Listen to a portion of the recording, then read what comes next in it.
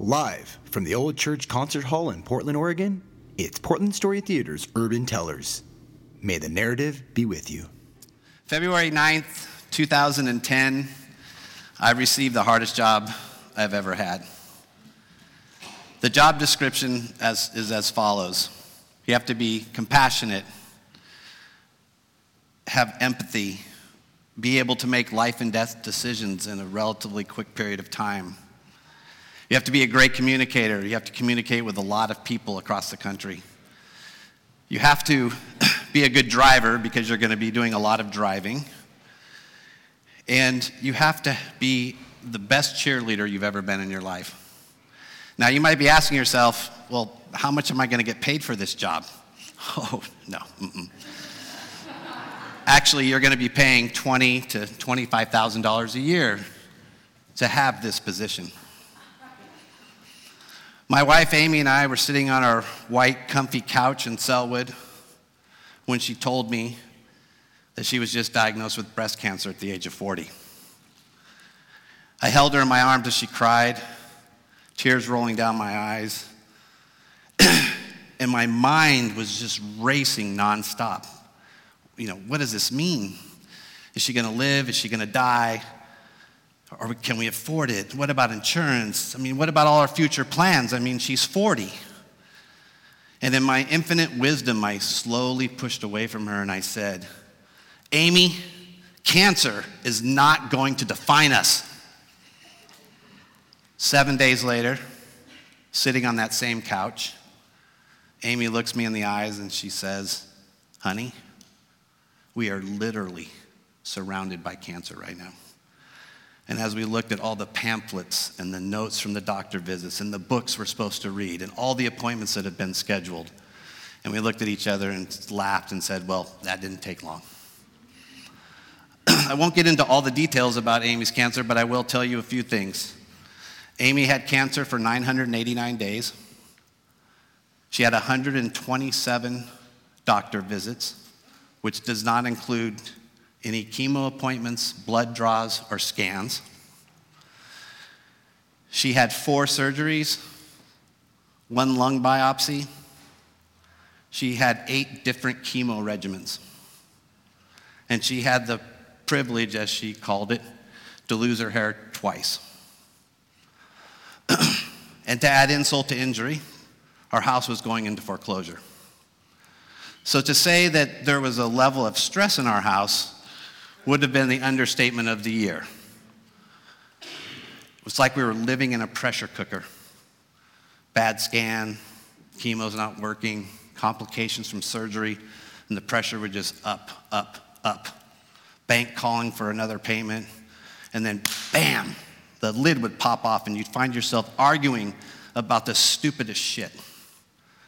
And I can tell you as a husband and as a man, arguing with your wife when she's completely bald puts a whole different level on guilt and shame. And there were many times I felt like a complete asshole. One of the things that got us through all this is our sense of humor. Now, Amy had a better sense of humor than I did. She had made it through her first 8 rounds of chemo, which took about 5 months. And then she had to get strong enough to have a mastectomy. And we were up at OHSU, and they put us in this amazing room. It's like we just looked out across to Mount Hood. You could see the Willamette River, the tram going back and forth. It was this beautiful sunny day. And the discharge nurse came into the room to tell us what needs to happen when we leave. And I was sitting in the chair, and Amy and the discharge nurse were across from me. And the discharge nurse is saying, okay, well, so you have these drains coming out of you. You need to this is how you take care of those. You need to stay on top of that. Here's the medication that you need to take and when you need to take it. And, you have breast cancer. And Amy goes, what? I have breast cancer? And the look on this guy's face was just like, am I the first person who's told her this? Jesus. That's Amy. That's who she was. So things went along pretty well for the next 4 months. And we went in for a regular checkup. And she said to the oncologist, well, I've been feeling a little tired lately, more so than usual. He says, well, let's just do a scan, see what happens, see what comes back. So 4 days later, phone rings, and it's the oncologist, and he says, I hate to tell you this, but your breast cancer is metastasized. It's gone into your lungs and into your bones, mostly in your spine. So we need to start chemo again. We had been going through this at this point for about 18 months, and I was pissed when it came back. I was angry, I was lonely, I was resentful. It's like, what the hell, man? And somebody suggested to me that maybe I should start seeing a therapist. And so I went to see a therapist up at OHSU who specialized in dealing with people who were caretakers or spouses of people that were battling cancer. And I would go in there every week, and I would bitch and complain and cry and laugh, and just to get all this shit out of me that I couldn't really say at home. Because I had to be that cheerleader, I had to be that strong person, I had to be the supportive one. And every couple of months, every month, they would change her chemo, and then they'd do a scan. And I will tell you, of all the scans we had, not one time were they positive. Never. Chemo's not working. Amy had triple negative breast cancer, which the only way you can deal with that is through chemo and surgery. At the time, I'm not sure now, but at the time it was the worst possible breast cancer you could have. So I would keep going to the therapist, and she would keep trying different chemos. And one of the things that Amy requested of all of us in the very beginning is that nobody was to ask for a prognosis. She didn't want any of us to know, because she felt that if she was told that she was going to die, that we would all give up. And in the beginning, that was easy. You'll go through the chemo, we'll just get through this. I don't need to know a prognosis. But now, 20 plus months into it, shit's not going well. Like, I want a prognosis. And I managed to honor that request from her. But it just kept getting worse and worse and worse. And at one point in the therapist's office, I said out loud, I just wish she would die. Like, I can't live this way forever. It was tearing me apart.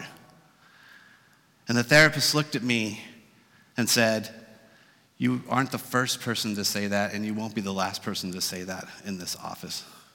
And it made me feel like, as horrible as that sounded, that it was okay to say that stuff. I needed that in my life.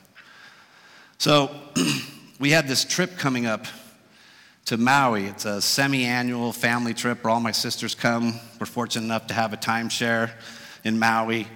And so they stopped chemo to get her better so she could go to Maui. And about 2 weeks before we were supposed to go, we went in for this checkup, and she told the oncologist that she's been seeing these black spots in her vision, which I had not heard before. And he said, well, let's just do a brain scan just to make sure everything's okay. And he said, we're going to get the results back before you go to Maui. Do you want those results before you go, or do you want to wait till we get back? And she says, hell no, I can't be in Maui knowing that you know something that I don't know. So I want the results before we go. So 3 days before we're supposed to go, I'm sitting in the parking lot of the post office in Selwood, and my phone rings. It's the oncologist. And he says, I hate to tell you this, but the cancer has spread to her brain. And we don't think it's a good idea for her to go to Maui. So I went home. I elected to be the one who told her that the cancer had gone to her brain. And for the first time in this whole process, I saw fear in her eyes. It was tragic news. So, radiation. This is a whole new animal. 5 days a week for 21 days, 15 minutes at a time.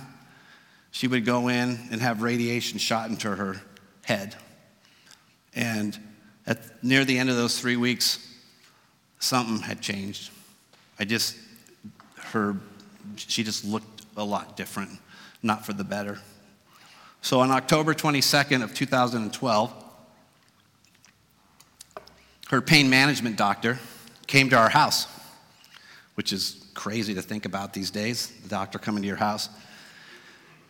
Her mom was there, me, her sister's husband, and we're all sitting on that same white couch.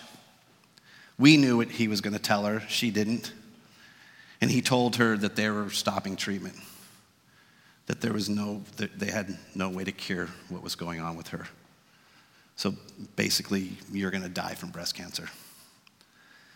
I don't have any words to describe how surreal it is to be in a room when someone who's 42 years old being told that they're going to die. The silence was deafening at first, and then the tears started, and eventually Amy made some sort of silly joke to try to make everybody feel better, because that's what she did. And hospice came in the next day. On October 25th, at 6:30 in the morning, Amy's mom woke me out of a deep sleep and told me that Amy was passing. And I jumped out of bed, and I had all these thoughts going through my head, like, she shouldn't be happening this quick. Like, we never got to talk about dying. What does she want? Does she want a funeral? Does she want to be cremated? I had no idea. Like, did I get to say goodbye? Because when I saw her the night before, I didn't say goodbye. I just said, I'll see you in the morning. I had no idea. And I ran into the room, and I laid down next to her, and then I heard the most horrific sound I've ever heard in my life, the death rattle. I don't know why I didn't know about this. I don't know why anybody didn't tell me about this, but I've never heard it before. And if you think that the body doesn't have a will to live, then you probably haven't heard a death rattle. And it went on for an hour and 42 minutes, basically. And I laid next to her, and I whispered in her ear the entire time, it's okay to go. We're all going to be okay. It's okay. And she passed away at 8 a.m. on October 25th, 6 days shy of her 43rd birthday. Now, it's not shocking to me that Amy died in the morning, because Amy hated getting up in the morning. Hated it. I couldn't get her out of the house before noon, ever. So Amy did things her way, and that's when she wanted to die, was in the morning. It was like sometimes I felt like I was living with these magical elves. I would go to bed, and I'd get up in the morning, and all this stuff would happen while I was asleep. She was a total night owl. After the funeral, people came up to me and told me that you're going to see Amy again, and it's going to be in a dream. It's going to be so vivid. When you wake up, you're going to feel like that she should be sitting there right next to you. And I kept waiting for that to happen, and it never happened for me. Just these little snippets of her would show up in these dreams, but never as vivid as I was hoping for. I would go to sleep praying that would happen. Well, it happened last week. Dealing with this story, I'm sure it brought up all this stuff, and we were walking down the street, and Amy had all of her hair. She had really beautiful, long brown hair. And the energy in the dream was like sort of like a first date. It was kind of giddy and exciting, and, like it was cool. And I looked at her at one point, and I said, "Are you okay?" And she reached up to me. She would always put her hand on my heart whenever we were having difficult times. And she reached up to me, and she said, "Honey, I'm okay. I'm going to be okay." And that's all I ever wanted to hear.